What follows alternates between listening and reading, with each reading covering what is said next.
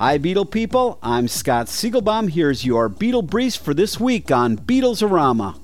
It's the announcement that we've all been waiting for. The Beatles are now available on iTunes. Individual songs are available for $1.29, complete albums are $12.99, and the double CDs are $19.99. You can also get the stereo box set for $149. The iTunes site also has Beatle videos, including the 1964 Washington Coliseum concert. Paul McCartney remarked, "It's fantastic to see the songs we originally released on vinyl receive as much love in the digital world as they did the first time around."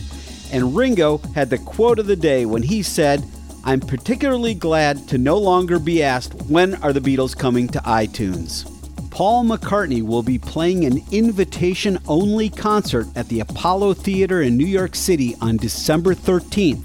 The show will celebrate his reissue of the Band on the Run remastered CD, and a live broadcast is planned.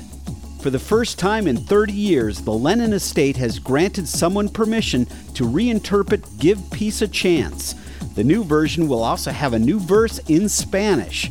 100 school kids plus 20 musicians, including Roger Hodgson from Supertramp, Graham Gouldman from 10cc, and Louis Armstrong's grandson, Herb Armstrong, contributed to the song.